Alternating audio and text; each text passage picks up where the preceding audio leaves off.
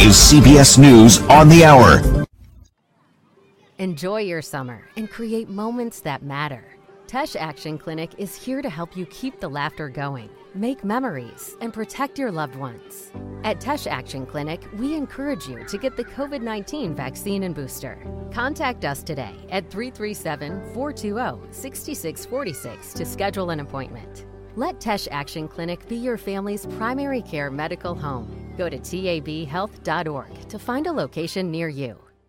The U.S. Secret Service is now leading the probe to find out how a small bag of cocaine got into the White House. A senior law enforcement official says the substance was found Sunday on the ground floor in a common area near the entry to the West Wing. It's close to a set of storage cubbies where visitors leave their cell phones during a tour. This is a heavily traveled, to be more accurate, area of the campus of the White House. Investigators are trying to pull fingerprints off the bag. Visitor logs and camera surveillance are also being searched as senior officials say the leading theory is that someone on the tour may have left a bag of cocaine. The White House confirms there were West Wing tours over the weekend. All visitors are vetted and go through security before coming into the grounds. Not every camera is trained on everybody at every minute. There is a possibility that you may never determine who did this. They may look kidlicious. This one has juiciness like a strawberry. But the FTC and FDA are warning 6 companies to stop offering cannabis products in packaging nearly identical to popular children's snacks.